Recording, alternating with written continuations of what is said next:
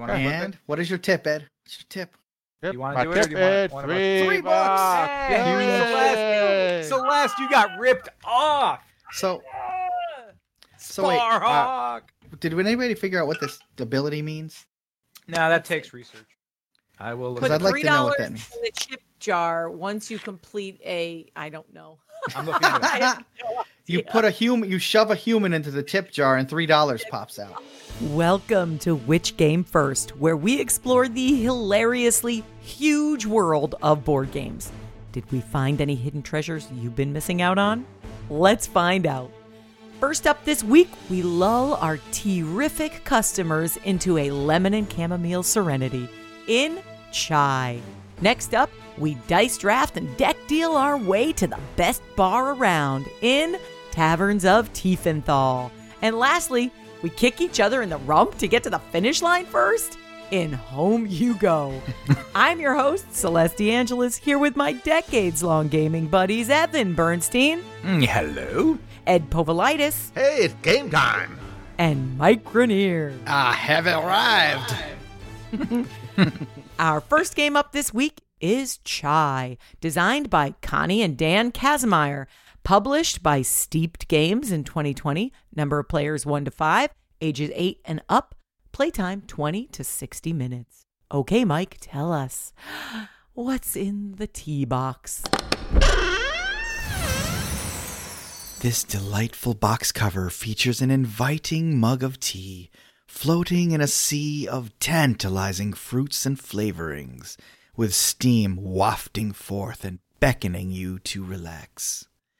When you wade gently into this box, you'll find 5 tea house player boards, 30 base tea tokens, 40 customer cards, 5 player aids, 8 ability cards, 72 tea flavor tiles, a market board, a double-sided thermometer tile, 6 tip tokens, 30 coins, and 50 pantry tokens.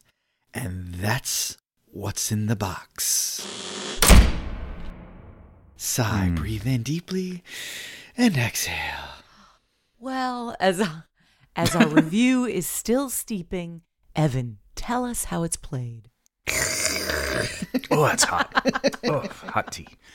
In Chai, you will step into the shoes of a tea merchant, combining tea flavors to make a perfect blend. You will buy and collect ingredients to fulfill your customers' orders. Each turn, you will do one of 3 actions. Number 1, visit the market. There you will collect gold and select a tea flavor tile or tiles. Number 2, select tea additive cards, which are ingredients needed to complete most orders. And number 3, reserve a customer from the customer pool.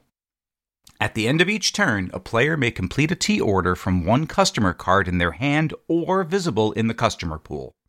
A base tea token, tea flavors, and additives shown on the card are needed ingredients and placed in an empty teacup.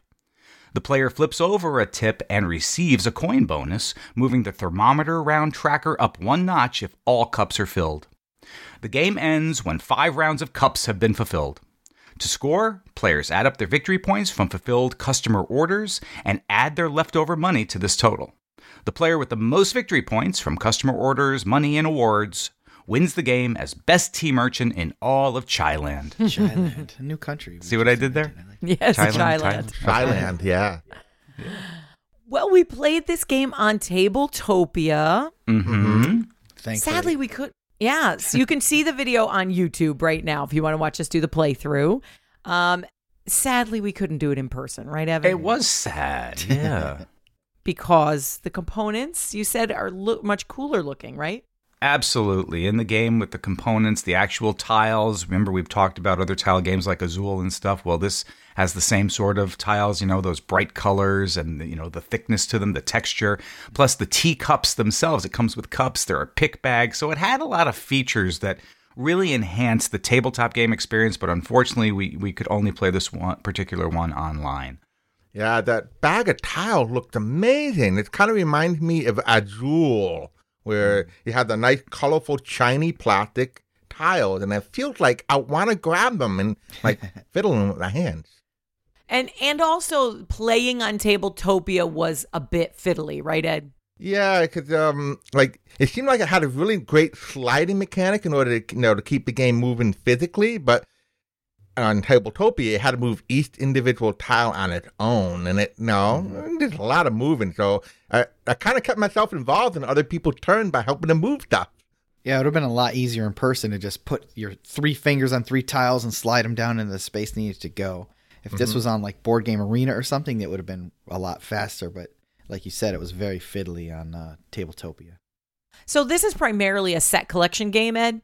Yeah, because you're trying to gather sets of flavors and spices and to make teas and help other people fulfill their orders, which is fun. I love filling orders. What is wrong with me? It is like one of my favorite themes of a game is like be the best at customer service. It reminded, good. Yeah, it was. It reminded me a lot of Grand Austria Hotel in that way. Like I was just totally committed to serving my customer the best I could and really winning his favor or his or her favor. Give me my $1. Okay. Listen, it's not Ed's responsibility to give me the $1. If he gives me the $1, Ed should keep his dirty hands off. Get your hands away from my stuff. I'm keeping the $1. No, put the $1 back.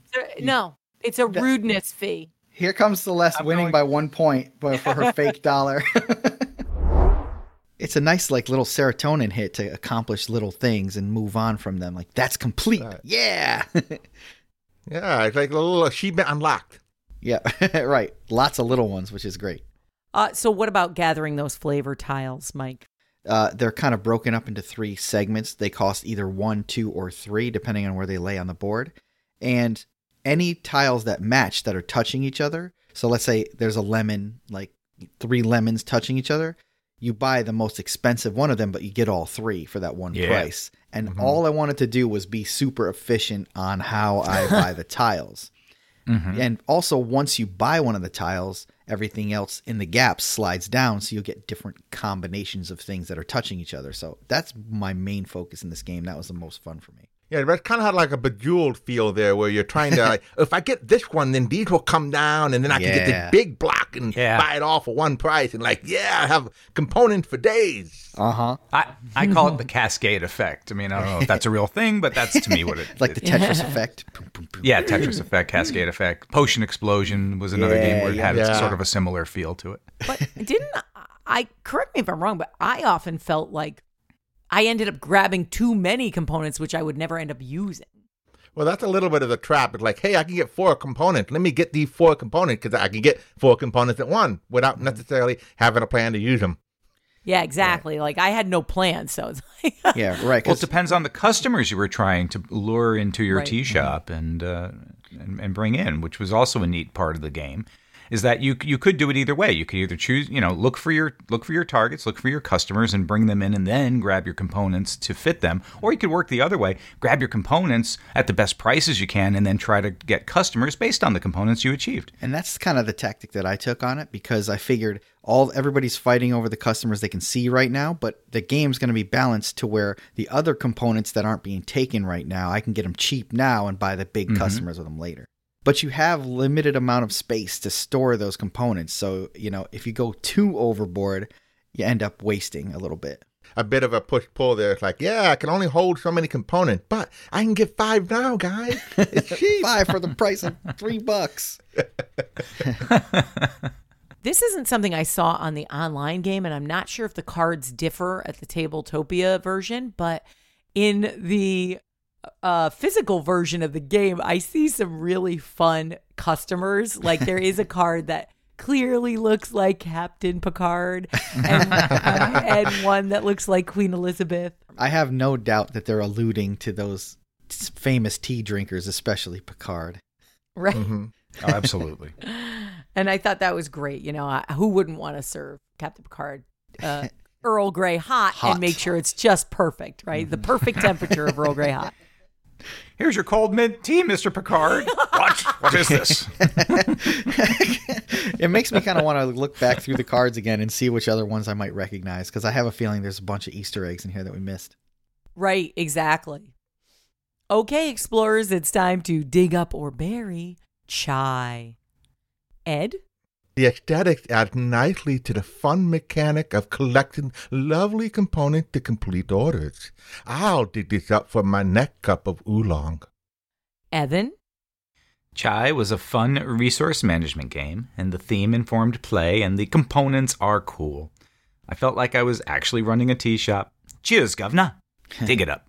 Mike? The market mechanic was unique and made for some potentially big swings and some super efficiency, which I love. I'm not sure how many future plays are going to hold up with this game, but I had enough fun to dig it up for a second go. This game brewed up a blend of pacing, mechanics, and charm that made it a lovely game to dip your scones into. Dig it up. If you have thoughts about Chai, we would love to hear from you. We are at Which Game First on social media. Hi, everybody. We just want to take a minute to tell you what's going on with Which Game First right now. Our Patreon feed is hopping. We're getting new patrons every month, and we want to take a minute to say thank you so much. Patrons really matter to this show. For just $3 a month, if you want to become a patron and get exclusive access to our patron-only podcast. Bonus points. Puentes. It's about 15 minutes every week of whatever topic we feel like talking about. It's a loose podcast that's a lot more friendly, less edited than this one, and a good time. Yeah, we just started talking about LARPing today there, and it's going to go on for several events, I think.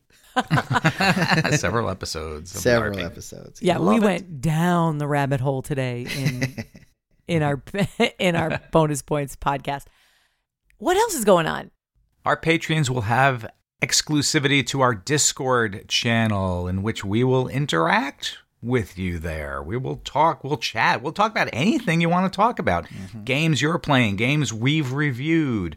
The weather outside doesn't matter. It's all because you are the patrons, and thank you so much for your support. So we would really love for you to join and be part of our active Discord discussions. Yes, we have exclusive channels for patrons only, but everybody who listens can also join our Discord. We're there every day, and even throw out some pickup games for our patrons once in a while. I'm thinking about running a Sushi Go this Wednesday. Ooh, I'd play that. Yeah, tell us about what you're doing too on a Discord. If you're creating a game, if you love something you've been playing lately, maybe we'll check it out ourselves. Or maybe you found something that's so bad we should grab a copy and review. Please tell us about those. Oh, we want to hear about the horrible ones. Recommendations for a Bonus Points podcast. We'd love to hear those topics you want to hear about. And if you guys have a pickup game, patrons, and you want us to play, you always invite us on Discord. If we're around, we'll play. Uh-huh. What else is going on? Well, we've been doing a lot more live stuff on Instagram and Facebook lately. One thing that we did that was really a lot of fun is Evan bought a bunch of different games that were all wrapped up in secret, and we let people that were watching choose which numbered game we open up, and to surprise of everybody. It was really fun. I love when you can make a game out of just opening a box. That's wonderful. That's a meta game for sure.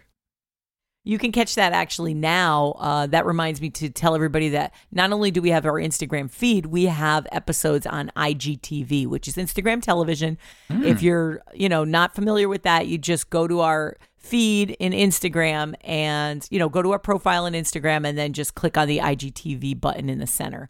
And you can see our episodes like Evan and Mike opening these boxes. Oh my God. Yeah. That's in our series called Game Day Hijinks. Yeah, game day. Every Thursday night, we play a game for game night. And now we are streaming it through the multi-stream. Multi-stream. That means you can pick us up on YouTube Live, on Facebook Live, or on Twitch Live. Thursday nights, we roll at 7 p.m. We ride for board games. That's Eastern Standard Time, everybody. Yep. Thanks, everybody, so much for listening. Thanks guys. for stopping Thank you by. all.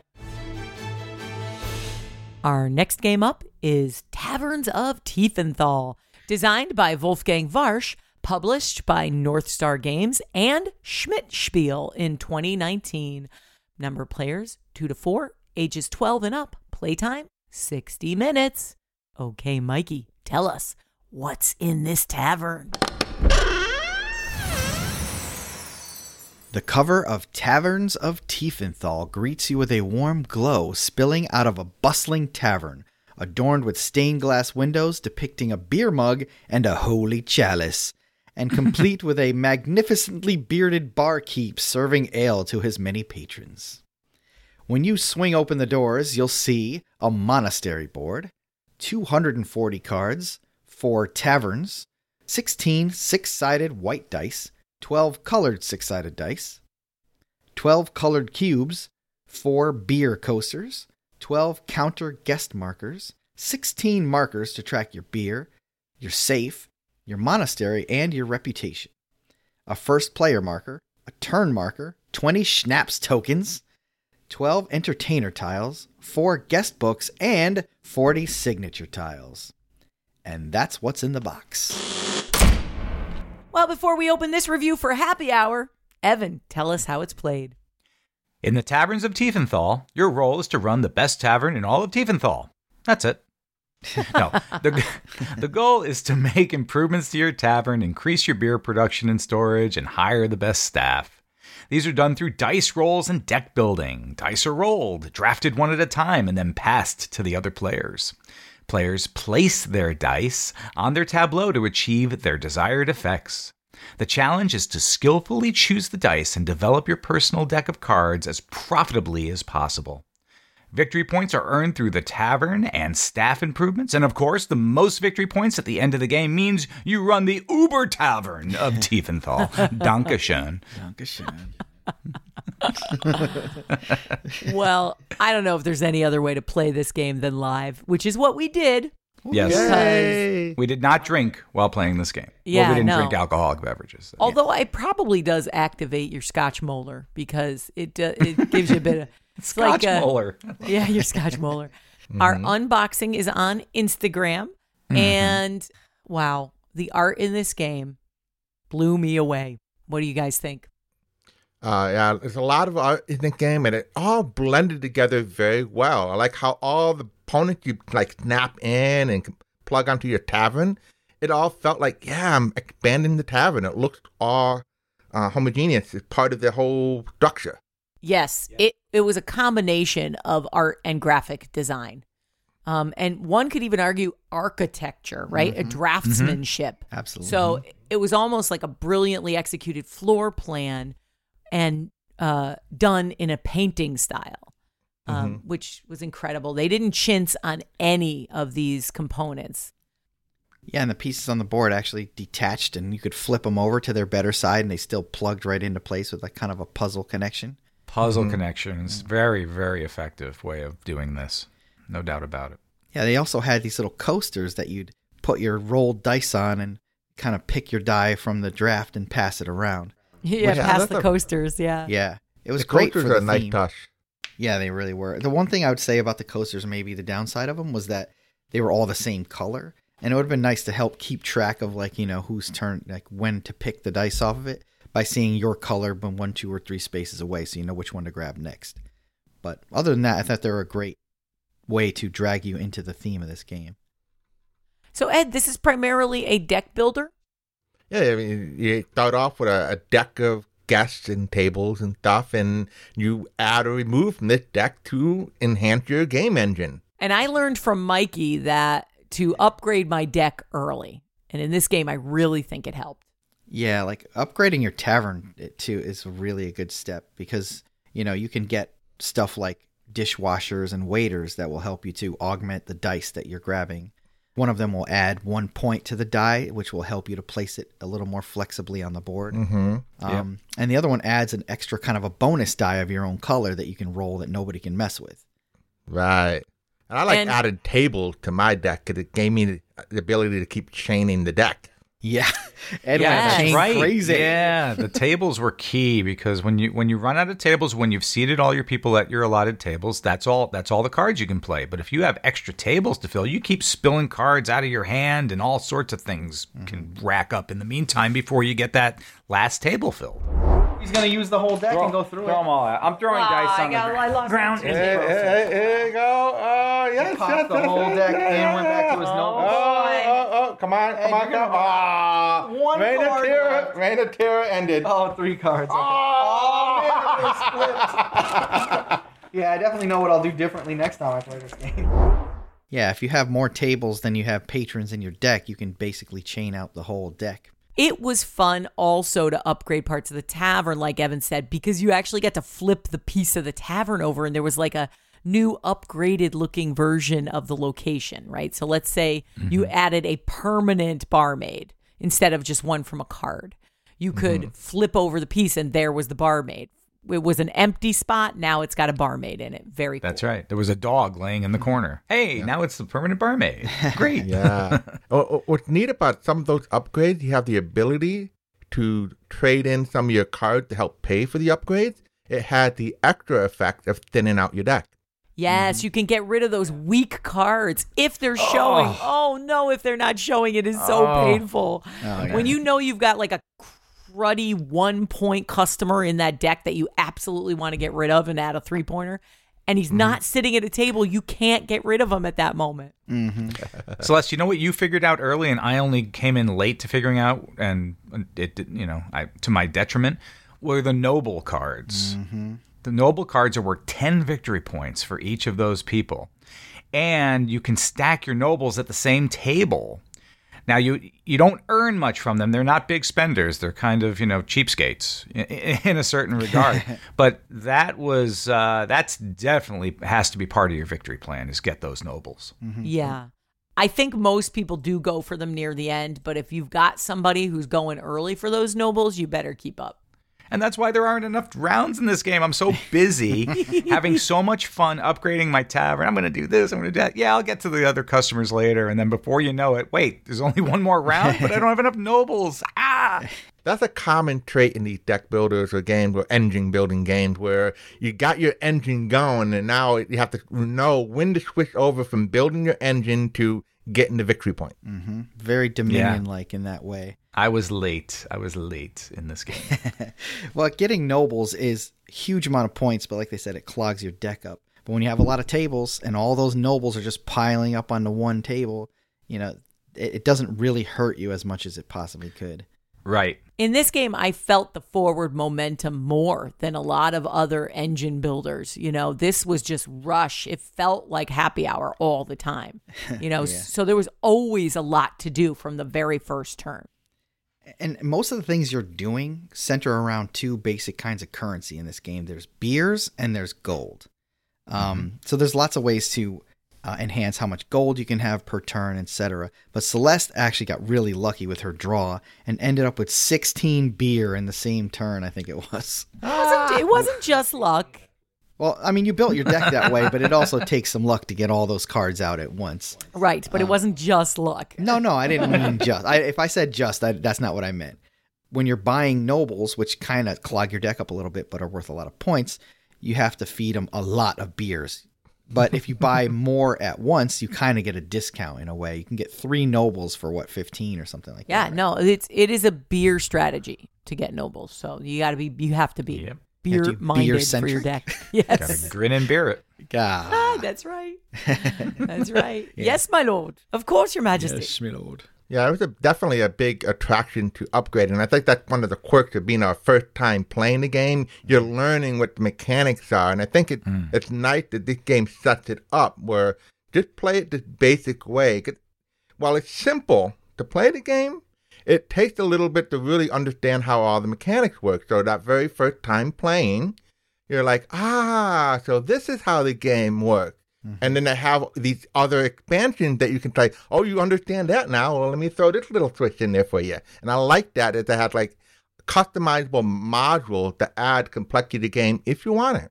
And online, we saw a lot of people making custom pieces for this game because it is so charming.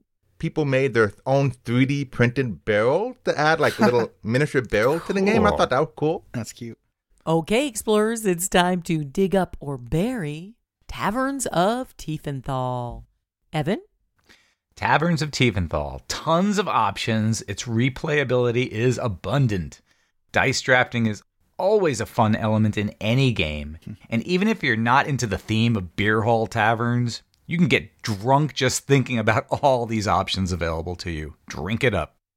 Ed? When I heard this designer also did Quacks of Quedlinburg, I knew I was going to be in for a great deck builder, and he did not disappoint. There are so many options here, and I just love building this tavern. So I'll dig this up to pour another draft of ale. Mike? With the combination of deck building and all kinds of paths to victory, I look forward to the opportunity to try something new when I play again. Dig it up. There is such well-orchestrated art placement and strongly immersive graphic design that even if the mechanics were bad, which they were not, I would probably dig it up anyway. Dig it up. If you have thoughts about Taverns of Tiefenthal, boy, that's a mouthful. Come chat with us. We want to hear. We want to hear how you're laying out your tavern. We are at Which Game First on social media. Our last game up this week is Home You Go. Designed. It's got a designer. Designed by Gustav Mueller. Published by Spears Games in 1968. 1968. Number of players 2 to 4. Ages 6 and up. Playtime about 20 minutes. Okay, Mikey, tell us what is in this box. The box cover depicts a brutal act of pawn-on-pawn violence in which the red pawn kicks the derriere of the blue pawn while shouting, "Home you go!" Inside, you'll find a board, 20 pawns, one basic 6-sided die, and that is everything that is in this box. Okay, before we see if this game is a kick in the bleep, Evan, tell us how it's played. Home You Go is an abstract game in which the goal is to move all 5 of your pawns across the board. Movement is by dice, or die, I should say, 1 die. And you can only move straight forward. There's no change in direction allowed, and there's no diagonal. You're on your path, you go straight. You must get an exact roll to land in the ending space. If you roll too high, you wind up moving backwards by the amount overrolled. When someone lands atop another player's piece, they knock that piece back to its starting position. Home you go! As the old French saying goes, actuel tu aller, home you go. I did look that up, and I'm sure I botched. Yeah, you butchered it, but it's all right. I love the attempt. Oh my gosh. Yeah, the cover of this box, I mean, That is why I bought it. Yeah. Yeah. That was had to it. be. I didn't even read anything. I didn't even read the title of the game. I saw it. One meeple kicking another meeple in the butt. And that's it. It had to be bought. Yeah. And the one in the back that's doing the kicking is like pointing. Yeah. That's right. Pointing to home. Home you go! All right, so yeah, you can see the game box cover and everything on our IGTV when we open the box, and we had that fun day. And once you open the box and start playing, it's 4 ways. It's a 4-way race. Mm-hmm. Yeah. A grid. Yep. Everyone's trying to go in 4 directions in your own direction, 4 positions on a grid. That's basically it. It is just collision city for these pawns. We're just moving them across the board and hitting each other, right? It's the great pawn push. Yeah. I mean, as I was moving my pawns across the board, though, my thought was to not attack the person directly across from me because it pops them back into their starting space, which blocks it from me being able to get in there later. So I was kind of Right. going to knock the other guys out away instead. Yeah, it offers an interesting number of choices when you first start because Yes. you got 5 people and roll the die like, ooh, which one do I want to move? So there's actually a decision to make there. Yeah, the operative words there is when you start.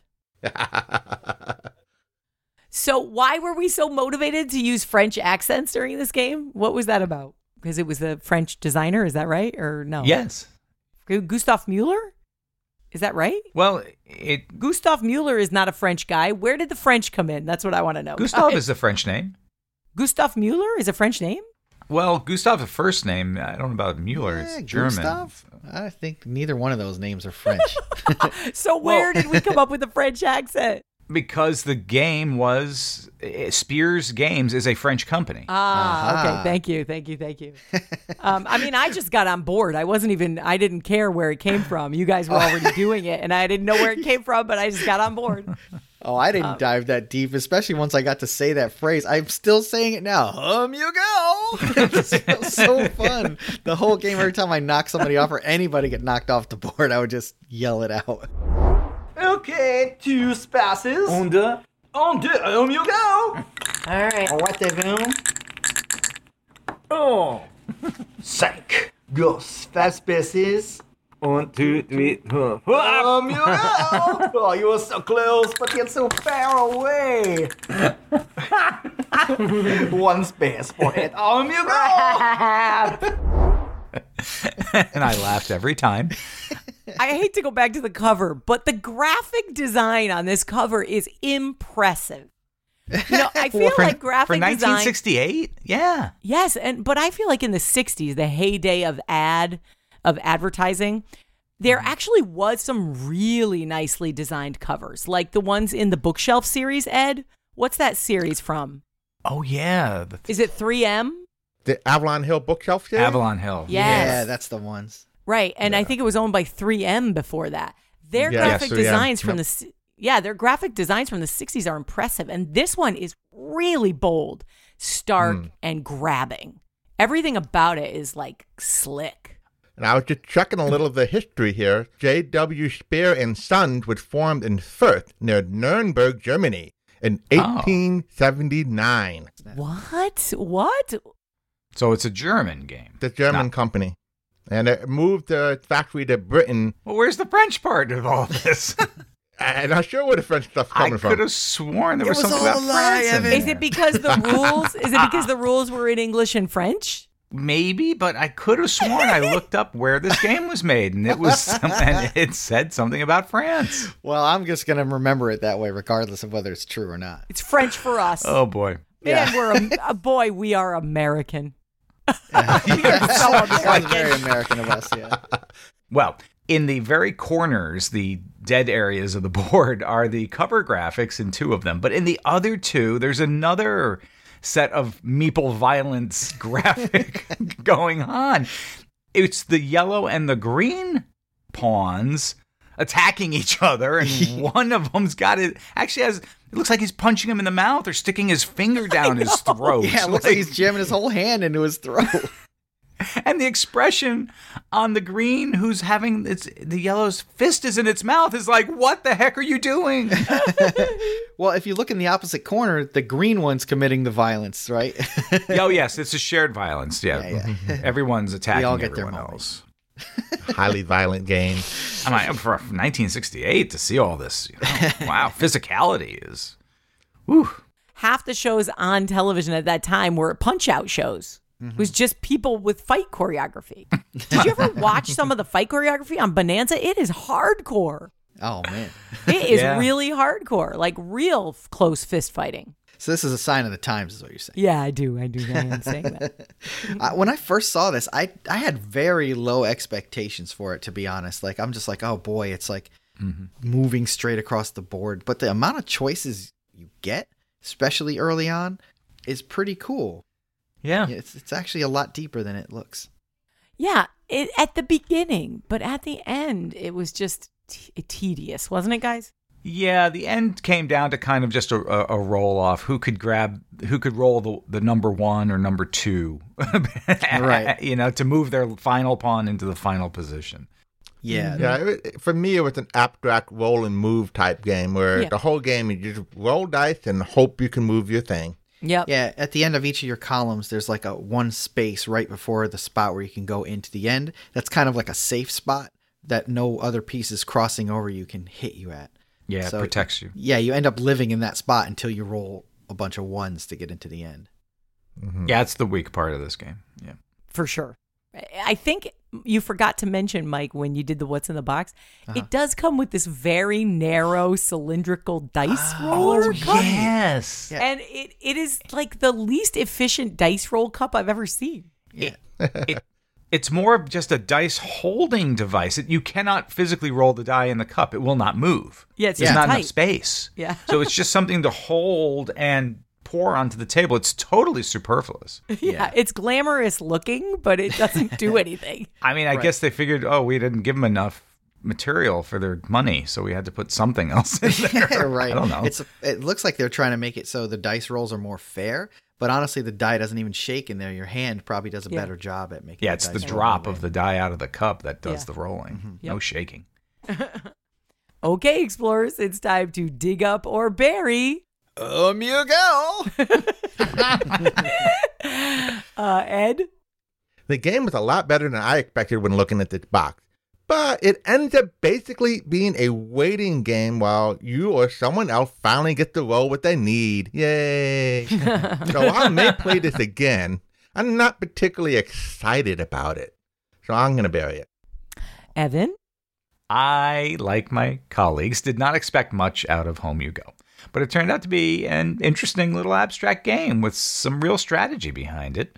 The end game becomes something of a roll-off. Yes, we're all disappointed in that. But for a game from 1968, I think it's worth the play. Dig it up. Mike? Well, at the risk of sounding like all my colleagues here, I did think that it had a surprising amount of strategic choices to make. And that was good because I expected very little from it. And even though the end game was kind of weak, I'd play it again. Dig it up. Yeah, like we said, it started out pretty okay as a 4-way race with choices, but soon deteriorated into the tedium of a roll and wait game.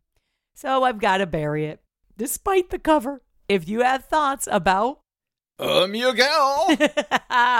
come and chat with us. We are all over social media at Which Game First. And that brings us to the end of our show. We look forward to hearing about all the game exploring you're doing, guys. Come and talk to us. Facebook, Discord, Instagram. Check out our videos on YouTube. And if you would like more perks and content from our show and you want to support us, it would be super appreciated. You can go to our website, click on Become a Supporter today, and you will get access to our exclusive podcast for patrons only. Bonus Points! Happy gaming, explorers. Cup of the old chai, sir. You know what the tavern needs? Naps! Goodbye, mes amis. Home you go.